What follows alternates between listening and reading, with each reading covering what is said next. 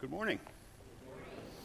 Open your Bibles, if you would, to the book of 2 Corinthians, the passage we're going to start at, and then we'll jump around to some other things this morning. But before we get started, I want to tell you what happened the other day. Chris King and Ed, I don't know what Ed's last name is. What's your last name, Ed? And Ed and Joey and I, and just to make sure you know which King it is, it's Chris King. It's not Bruce, van driver King. So you don't get those guys confused. I was in the trip to Germany, and we went to this place. I don't know I have no idea where we were. All I know is that Bruce was driving the van, and I was in the back, and he was going the wrong way down this very narrow alley, and I was in the back screaming, "Let me out! Let me out!" And he kept on driving, so I still hold a grudge against him for that. So anyhow, Chris is the other King, not the van driver King.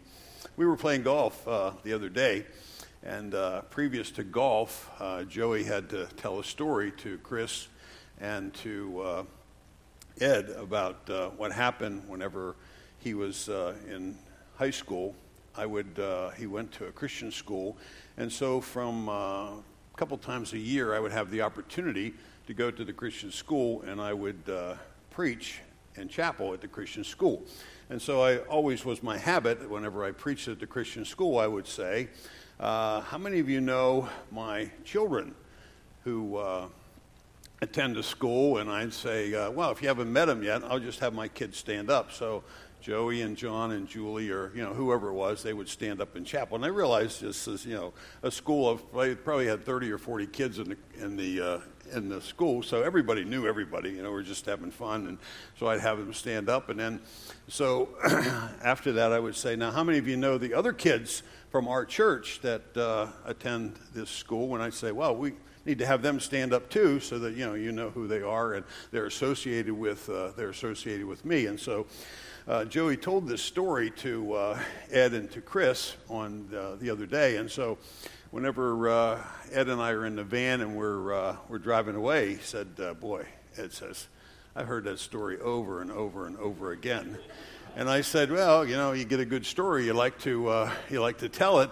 But as Ed and I were talking, we were thinking, well, maybe there's, it's like a hidden agenda behind that Joey really did like the opportunity to be associated with me and to stand up so everybody recognize who he is. So how many of you here have never met my son, Joey? Joey, go ahead and stand up there so everybody can see you.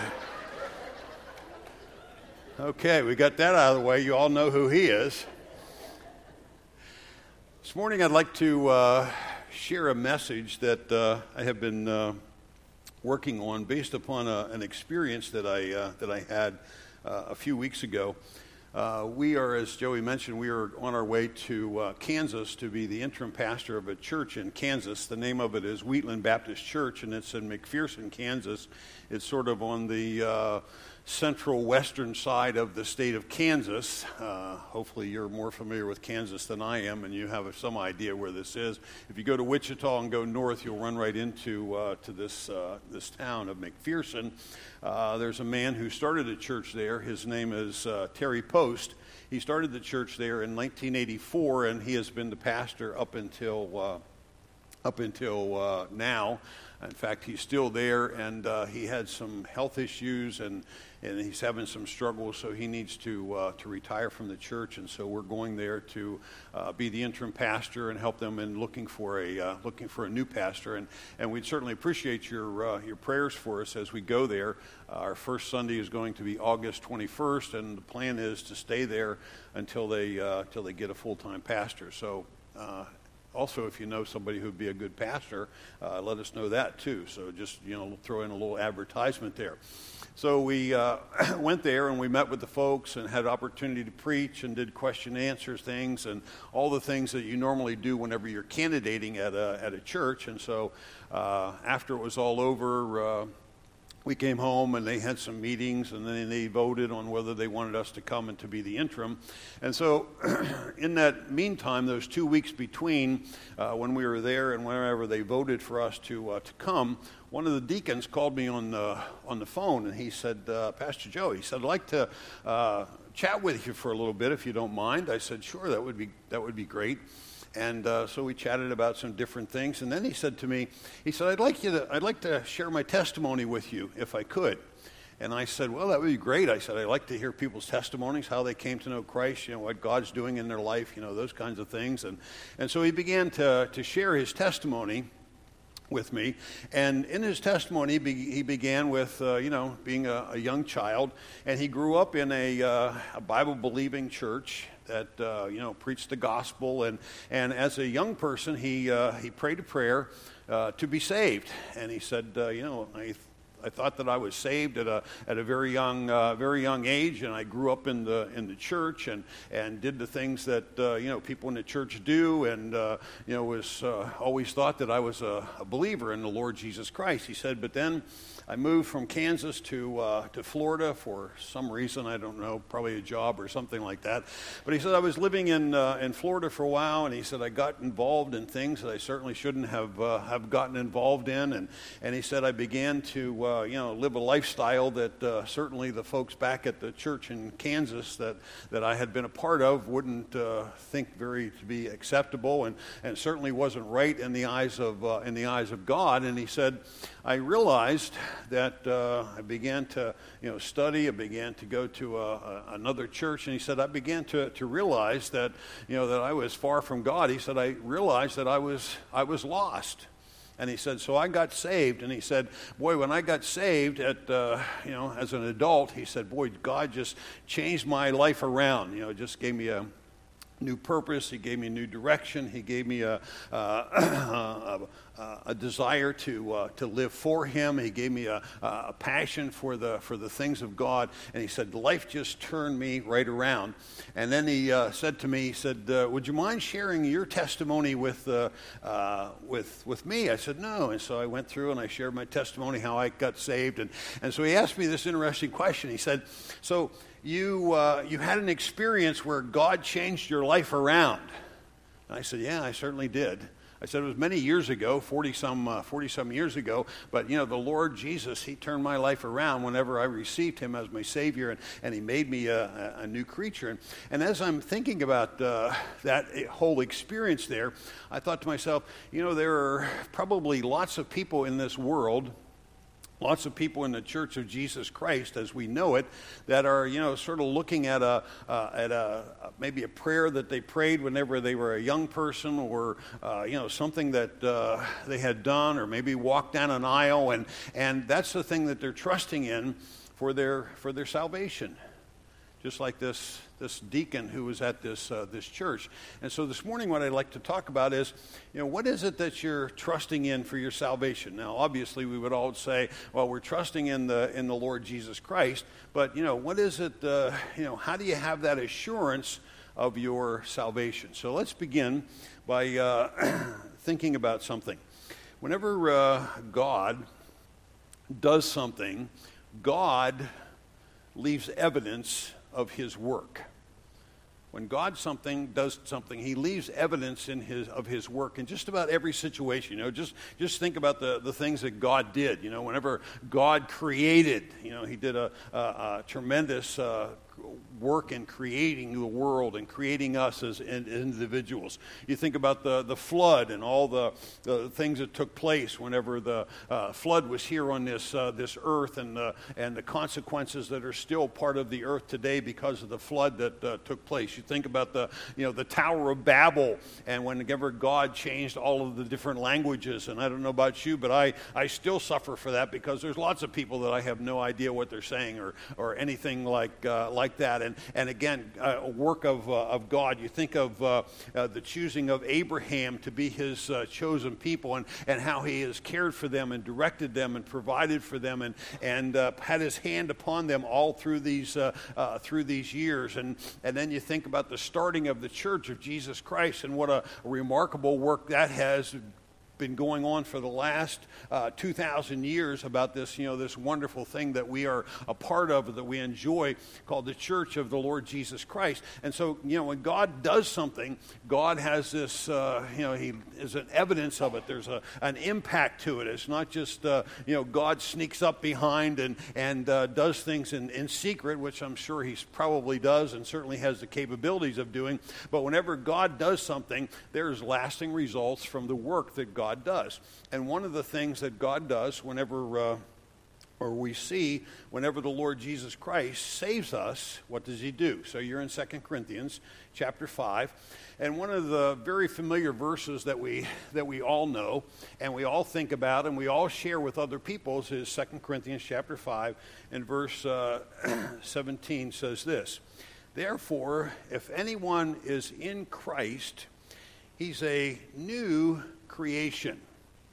Okay? It's not like he took that old house and he flipped it, but he has made you a new house. He's made you a new creature. He has made you a new creation. He has given you a new ability of your soul and a new ability of your mind and a new passion of your heart, because the Lord Jesus Christ came in and he has made you something new, something different, something totally dissected from what you were in the past. How you were dead in your trespasses and sin, but now you're light in the Lord Jesus Christ, and he has made this, made this new person, this new creature of you. He says, the rest of the verse there, he says, "The old is passed away, behold, the new has come." Okay, so the old man is gone. Now, not that we have to learn everything and renew everything. We understand the dynamics of the things that we have learned and grown up with. But we're new creatures. We're new people. There's a change that has taken place in your life, and a change that has taken place in my life whenever we received the Lord Jesus Christ as our Savior. And I don't know about you, but I can think back to what it was like previous to my salvation, and the things that I was involved in, and the way I thought, and the attitudes that I had, and just the way that I looked at things. And I remember whenever I was going to a Bible study, whenever my wife and I had first gotten married, we had this Bible study at the church that we were going to. And I remember hearing the gospel. And I had heard the gospel whenever I was a little child in a CEF club. I heard the gospel whenever I was a teenager in a thing called Teenage Christians. And I'd never responded to the gospel, but I knew the gospel, And if somebody would say to me, "How do you get saved?" I would say to them, "Well, you need to believe on the Lord Jesus and you'll be saved." But that never affected me, because I had never acted upon that knowledge that I had about what salvation was, until we were at this Bible study, and we were understanding these concepts about what salvation was, and opening up the Bible and tearing apart John 3:16 and understanding that Jesus was the way, the truth, and the life. And we came to, I recognized that if I were going to put my faith in the Lord Jesus Christ, if I were going to accept him as my Savior, that things were going to change. I wasn't going to be the same person anymore, that God was going to do something in my life if I was going to respond to that, to that gospel message. And I knew that, and I would put that off, and I'd say to myself, well, if I do this, if I receive the Lord Jesus, then I'm never going to be able to smoke another cigarette again. And I wasn't happy about that. I like smoking cigarettes. And I knew that there was a change that was going to take place in my life if I made this decision, if I received the Lord Jesus as my Savior. I just knew all of those things, but still there was the compulsion, that the conviction of the Spirit of God in my life, that this is what I need to do if I'm going to go to heaven. And so we had some issues with the birth of our oldest child, our oldest daughter. And at that point in time, I realized that, life and death were that far away. And if I didn't put my faith and trust in Jesus, that if I were to die, I was on my way to hell. There wasn't any doubt in my mind whatsoever. And so I put my faith and trust in Christ, and he saved me, made me a new creature. And so I look at this verse and say, boy, I realize the power of that verse. I realize the power of that conversion. I realize what a new creature is, because I knew what the old creature was like. I knew how I lived before, and I knew the changes that God made in my life. And I look back at that now and say, whoa, Glory, hallelujah. Isn't it great to have that new salvation, have that new life in the Lord Jesus Christ? So, let's go on. Acts chapter 16. In Acts chapter 16, I want us to see that in the Scriptures, this is the kind of thing that happened. Whenever the Lord Jesus come into somebody's heart, they come into somebody's life, they come in and to be a part of the making them a new creature in Him, that God changes them. This change is evident by what takes place in people's lives, okay? So Acts chapter 16, and you're very familiar with the passage of Scripture, I'm sure. In Acts chapter 16 and verse 31 says this. This is a story about where Paul was in prison, and they were singing praises and all of those kinds of things. God brought the earthquake, and the bands came off of Paul and Silas, and they're ready to they could escape if they wanted to, and the jailer comes running in, and Paul calls the jailer in and says, don't hurt yourself. He was going to kill himself. And it's verse 31. It says, and they said. Let's go back. Verse 30 says, then he brought them out and says, sirs, what must I do to be saved? He asked them the question, what do I have to do to have this life, this conversion, this salvation, this relationship with God? Whatever it is that you have, what must I do to have this?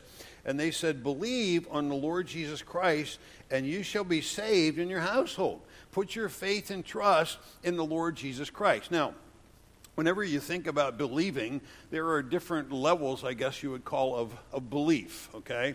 Whenever I was growing up, I had a belief in God. I had a belief in salvation. If somebody were to say, that God didn't create the heavens and the earth, we all evolved, I would say, that's crazy. In my unsaved state, I'd say, that's silly. We all know, everybody knows that God created the heaven and earth. So I had a belief in God and the foundations of the things of God, but I'd never put my faith and trust in the Lord Jesus as my personal Savior until I was in my 20s.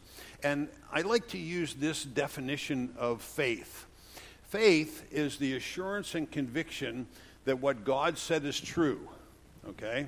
We're assured, we're convicted that what God said is true, and it's acted upon by the believer. Okay? Assurance and conviction of what God said is true. Okay? But it's not just enough to have a knowledge of what God said. There needs to be a response. And I want us to see here in Acts chapter 16 the response that the Philippian jailer had. He says in verse 31, he says, what must I do to be saved? They said, believe on the Lord Jesus Christ, and thou shalt be saved in your household. And he says, and they spoke the word of the Lord unto him, and all who were in his house. And he took them the same hour of the night and washed their wounds, and he was baptized at once, he and all of his family. Okay? It wasn't like the Philippian jailer says, well, that's nice to be saved and to believe on the Lord Jesus, and maybe I'll think about going to church next Sunday. And maybe I'll find a Bible and I'll start to read a little bit. No, what did he do? He took these guys that were in jail that he had the responsibility of keeping an eye on, and there was going to be great consequences or dire consequences to him if they ever escaped. He took them out of the jail. He'd take them where? He took them home.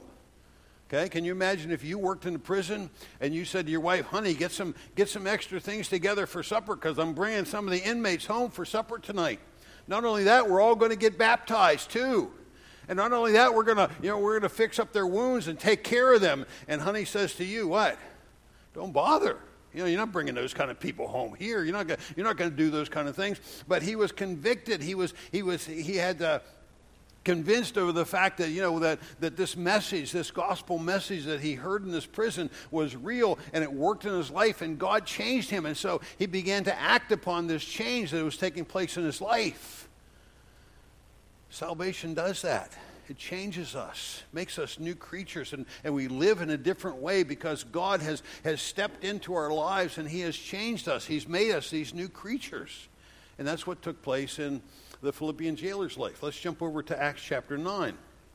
Acts chapter 9, probably the most notable conversion experience that we see in the Scripture where the Apostle Paul got saved, okay? And I want us to understand here when the Apostle Paul got saved how powerful this was. The Apostle Paul, known as Saul then, so I'm going to say Paul even though it says Saul in the Bible because we know that his name was changed. It says, but Saul was breathing threatenings, murders against the disciples of the Lord, went to the breathing threatenings and murders against the disciples of the Lord, went to the high priest and asked him for letters to the synagogues of Damascus so that if they found anyone belonging to the way, men or women, he might bring them bound to Jerusalem. Okay? Now think about this for just a second. This guy was not just a fellow who was, very strong in his religious beliefs, that you shouldn't be a Christian, that you should be Jewish in your faith. He was adamant. He had a passion. He was breathing murders and threatenings against the people that were part of that were believers in the Lord Jesus Christ. And he said, give us some legal documents. So if we find anybody like this, we can bound them and we can bring them back to Jerusalem for persecution. He was powerful. He was adamant in what he wanted to do. And what happens to him? Let's read. It says in verse 4, now as he went on the way, he approached Damascus, and suddenly a light from heaven shone around him. And falling to the ground, he heard a voice saying to him, Saul, Saul, why are you persecuting me? And he said, who are you, Lord? And he said, I am Jesus, whom you are persecuting. But arise and enter the city, and you'll be told what you're to do. Okay? What's taking place here? He says, the Lord Jesus, shone as a great light to him and began to talk to him and said to him, why are you persecuting me, Paul? He said, well, who are you, Lord? And he said, I'm the one you're persecuting. I'm the one that you're breathing these threatenings. I'm the one that you're taking part of my life and my family and bound back to Jerusalem again. You're totally against me. You're working against me. And notice what happens at the end of the statement here, at the end of this passage that we just read. It says, verse number 6, it says, but rise and enter the city, and it will be told you what to do. The King James translates it a little bit differently. The King James says, what you must do. What you must do. Now think about that for a second. Whenever you got saved, imagine somebody talked to you about the gospel and you put your faith in Jesus, and they said, now this is what you must do. Now our American culture says what? Who are you to tell me what to do? I'll decide whether I'm going to do and what I'm not going to do. But that's not what Jesus did whenever he was speaking to Saul. He says, Saul, this is what you need to do. You go into this town and we'll relate to you what's going to take place in your life. And if you remember we're not going to go through the rest of the passage, but if you remember that God said what? There's going to be persecutions, there's going to be struggles, there's going to be trials in your life because you have put your faith in me, because you have received me as your Savior, because I have this great work for you to do. And what do we see about the Apostle Paul? Well, here was the Apostle Paul. He was this man who was persecuting Christians and going to murder them and torture them and do all those kind of things. He turned into what? He was one who was preaching the gospel message, believe on the Lord Jesus Christ, and you shall be saved, and all these wonderful truths that we get out of the book of Paul's writings in the New Testament. Why? Because he was saved.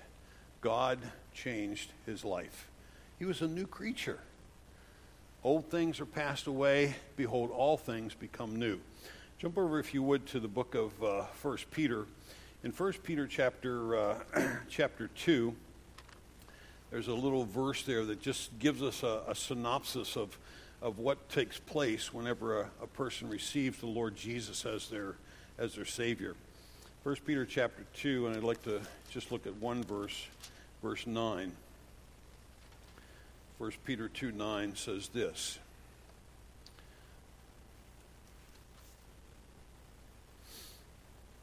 He says, but you are a chosen race, a royal priesthood, a holy nation, a people for his own possession.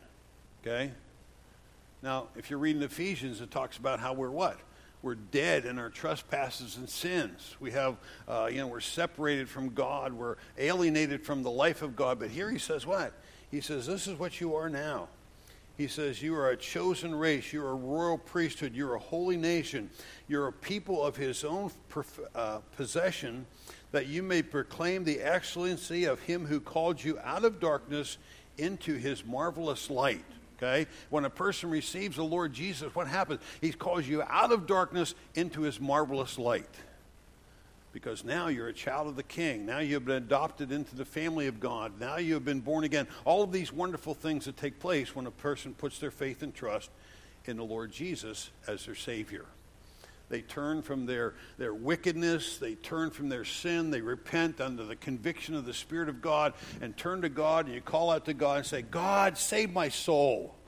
And I don't know how you talk to God and just exactly what you said to him or didn't say to him, but you're calling out to God and say, God, I want that new life. I want that salvation that only you can offer. I can't lift myself up by my bootstraps. Make me a new believer in the Lord Jesus Christ. And you know the wonderful thing is that now, those of us who have gotten saved when we were adults, we can look back to that day and say, whew, I remember what it was like in the olden days, and I don't ever want to go back. I don't ever want to have a part of that. I don't want to ever indulge in, live that kind of life again, because now I know what it's like to have this new life in the Lord Jesus Christ, and I'm not going back. How many of you have a day you look back at like that? Amen. Praise the Lord. That's a wonderful experience to be able to look back at that and say, wow, God changed my life. And it's all based upon what? Our faith. We put our faith, assurance and conviction of what God said is true, and we acted upon it. We called out to God for salvation. Now, what about the young folks that trust Jesus as their Savior when they're 3 years old, 4 years old, 5 years old, 6 years old, 7 years old? What about those people? And I'm sure there's some of those people that are seated right in this room. You can't look back and say, this is the way life was for me, and God changed everything around, because you don't remember what it was like before you got saved. You don't look back at those kinds of things and say, wow, I can see that God delivered me out of this. You don't have that, that pre-salvation. Now, one of the obvious ways that we could solve this problem is to say, well, let's not let anybody get saved until they're at least 21, right? We could do that. Say, no evangelism for kids, no training kids as children, no raising them in the things of God. We're just going to keep them outside the church until they turn 21. That way they're going to have some bad life experiences so they can, they can be changed and they can recognize that. Now, you all know that's a dumb idea, right? God doesn't want that to happen. What's God say? God says, train up a child in the way he should go. Jesus said, don't forsake allowing the little ones to come unto to me. Fathers, raise your children in the nurture and admonition of the Lord. God wants us to take our children and give them the gospel message as early as they can possibly understand it, so they can put their faith in the Lord Jesus Christ and be saved. But what is it that a person who has gotten saved at a young age like that, what is it that they have to look at as an evidence of their salvation? What do they have to look at and say, well, how do I know that I'm saved? I hear these people, like you standing up there and talking about what it was like before and what it's like after. What do I don't have anything like that to look at. What do I do? Well, I'm glad you ask, because I have an idea. There's a interesting statement that's made 4 times in the Bible. It's mentioned in Habakkuk chapter 2 and verse 4. It's mentioned in Romans chapter 1 and verse 17. It's mentioned in Galatians chapter 3 and verse 11, and it's also stated in Hebrews chapter 3 and verse 38. And it says this, it says, the just shall live by faith. The person who is justified, the person who is righteous before God, they live by faith. Now again, what was our definition of faith? Faith was an assurance and conviction that what God said is true, and it's acted upon. Just like the Philippian jailer. He believed that gospel message. He believed the words that Paul shared with him. And what did he do? He put his faith and trust in Jesus. Whenever God spoke to the Apostle Paul and what happened to him, he believed God and he did what God wanted him to do. And it's the same thing was true with you and I. Now, let's think about this for a second. This idea of living by faith or walking by faith, what does that mean? What does it mean when somebody says, do you walk by faith? Or you as a Christian, you should walk by faith. Well, one of the things that happened to me was after we had left Bible college in Arkansas, where I didn't make very much money because I didn't work very much because I was going to school, we came back to Pennsylvania and we were looking for a church to pastor there. And I was working at a factory, and I got laid off from the factory. And so I was telling this person a story about what happened, that we got laid off from the factory, and we only got $50 a week unemployment. Now we had 3 kids, and my wife and I, and $50 a week, even back in the 80s, didn't go very far, okay? And so this man said to me, he said, "Wow, you guys really had to live by faith then, didn't you?" And it was like living by faith is just financially, when you're strapped, that you need to live by faith that God is going to take care of you, which, obviously is true, but there's so much more to living by faith than just our finances. Living by faith is something that every one of us ought to do. Well, let's have a little fun with it. How many of you are living by faith right now? Raise your hand nice and high so we can see the people that aren't. Okay? You got a picture of the people that didn't raise their hand? What does it mean to live by faith? What are we talking about when we're talking about living by faith? Well, the idea of living by faith is just like, this idea of faith that we talked about, that we believe what God's word said is true. Okay? And if I'm going to live by faith, that means I'm going to take what the Word of God says, this truth in the Word of God, and I'm going to put it into practice in my day-to-day life. Okay? Now, how many of you like to have quizzes? Nobody likes quizzes. Well, I'm going to give you one anyhow, whether you like it or not. How about that? Here's the first one. If you're living by faith, then you should be doing what? You should be rejoicing in the Lord. Right? Because the Bible says, rejoice in the Lord always. And again, I say rejoice. Now, I know that Mike probably doesn't want me to say this, but I'm going to say it anyhow. He was telling us in Sunday school this morning that sometimes whenever he looks out on the crowd here, he sees people that just aren't rejoicing in their singing. And I thought, well, probably because they're sitting beside somebody who's not a very good singer, and they're ruining his, singing in his ear. But the idea is that, sometimes we come to church and it doesn't seem like we're rejoicing in the Lord, and church isn't just a place that we rejoice in the Lord, but he says rejoice in the Lord. What's the next word? Always, right? That should be a person who's living by faith is somebody who is rejoicing in the Lord. Let's go on to the next question on the quiz. Turn over, if you would, to the book of Ephesians, chapter 4. There are several things here, so I want us to look at it. Ephesians chapter 4 and verse 32. Okay? We can look at our lives and we can say, am I living by faith? Because I am, notice what verse 32 says, be kind one to another. Are you kind to people? Is kindness a characteristic or an attribute that you have in your life that, when people think about you, they think about, wow, what a nice, kind person they are.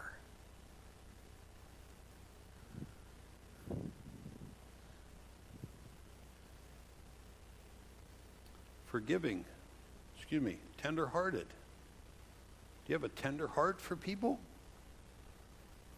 Forgiving one another. Is forgiveness a characteristic of your life? If you're living by faith, then you're seeking to do that. You're seeking to be forgiving in situations. You're seeking to be tender-hearted. You're seeking to be kind to one another. Over in 1 John, it says that we are to love one another. Let me put you on the spot. Do you love everybody in this room? Well, Pastor Joe, you don't know the people in this room. You don't know how they act. You don't know how they have been treating me.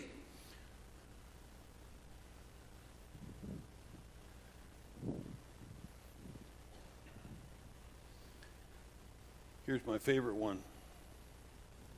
Men, are you loving your wives? See, that's the idea of living by faith, because what's the Word of God say? He says, husbands, love your wives the way Christ loved the church. And if you're not doing that, then you say, wow, I'm not living by faith. I'm not living the way God wants me to do. These aren't just, rules and regulations that God wants us to keep. He says, living by faith is you're recognizing that I have the best plan, I have the best program, I have the best ideas for the way you should live your life. You need to implement these things. Here's my second best one, my second favorite. Wives, you submit yourself to your husband? Oh, man, that's a low blow. Why are you talking? We don't use that submit idea anymore. That's horrible. Why would you even say something? Well, the Bible says it, so I guess I can say it too. You submit yourself to your husband? Why? Because he's such a great guy? No, because God said that's the best plan. That's the best program. I mean, I hope you think he's the best guy, but, he may not be. Of course, you already know that. I understand. Look at Ephesians chapter 5 and verse 15.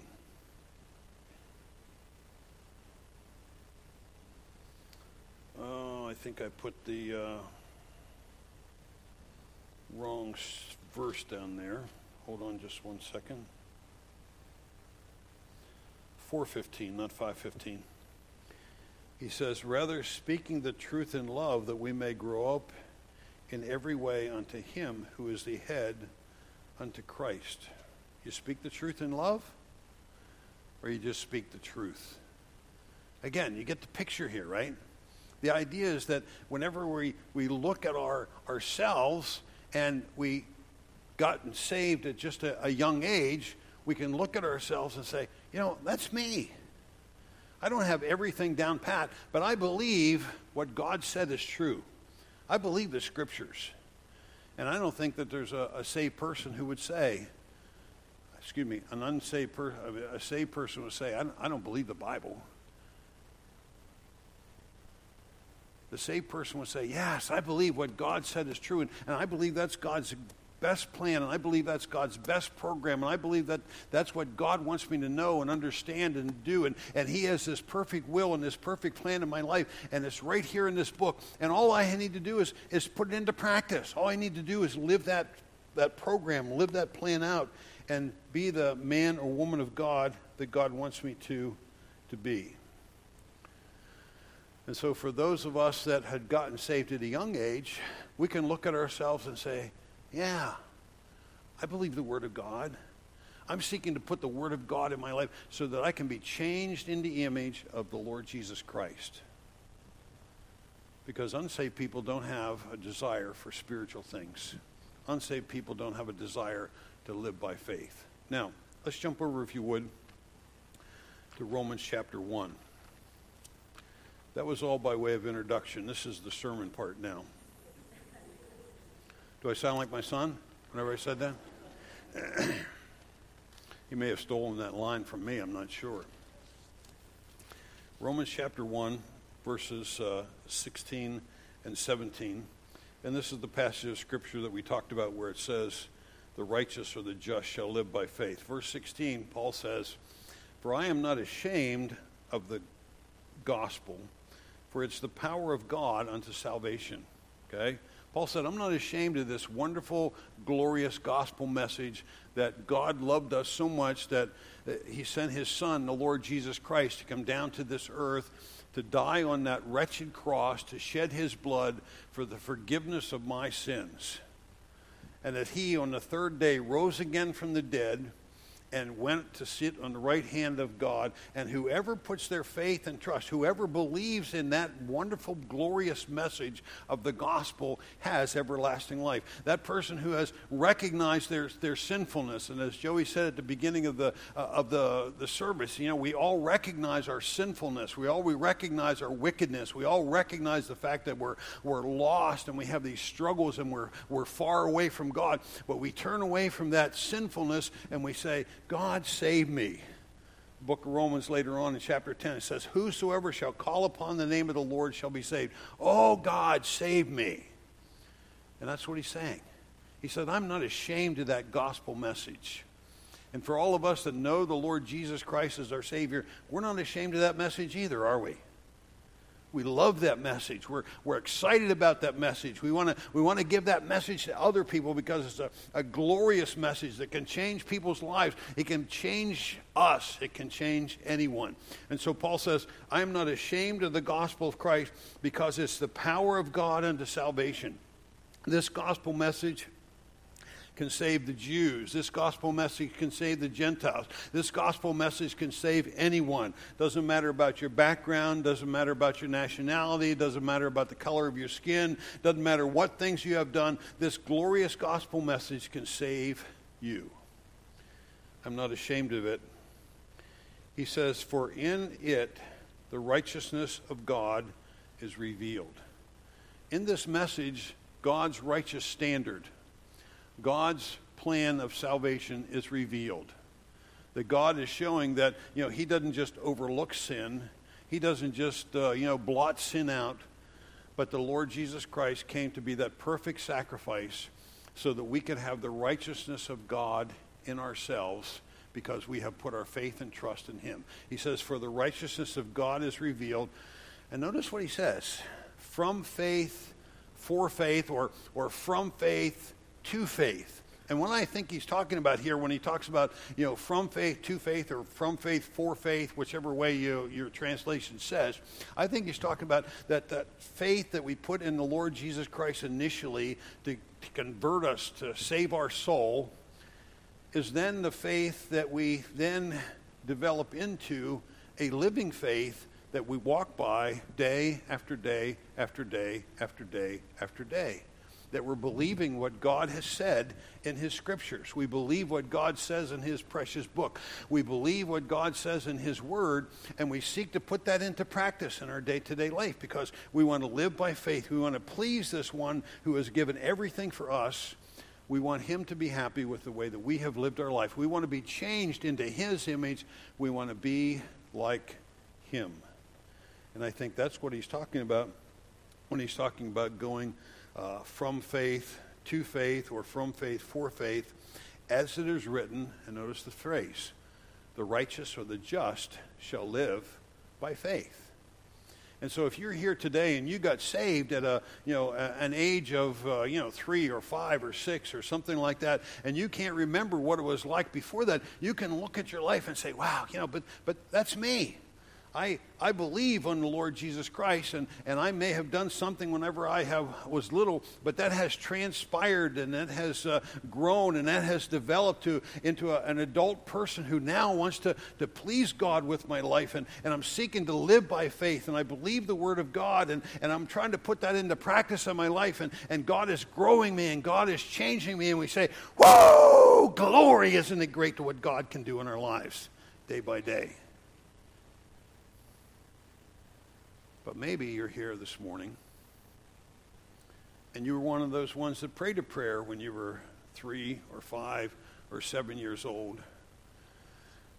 And you don't see that kind of passion in your life. You don't see that excitement. You don't see that desire to live the way God wants you to live.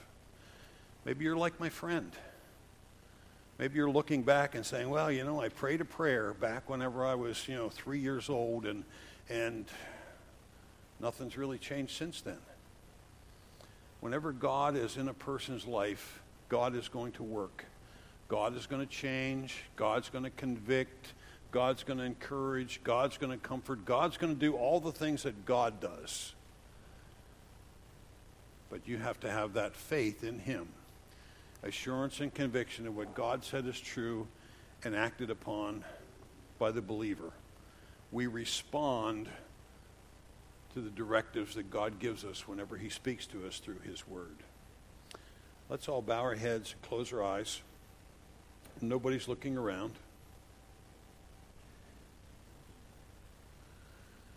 In the quietness of this moment,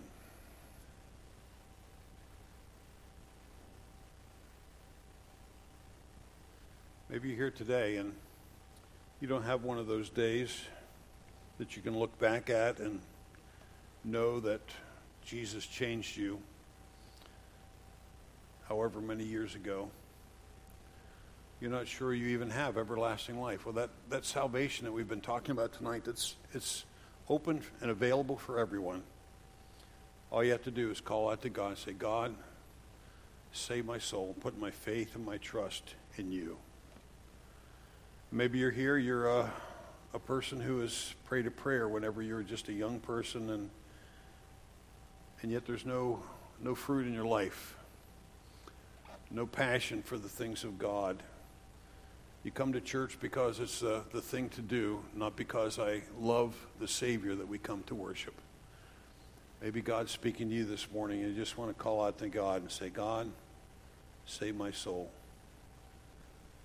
Is there anyone like that this morning? I just lift up your hand. I'd like to just pray for you. Ask God to help you to put your faith and trust in the living God.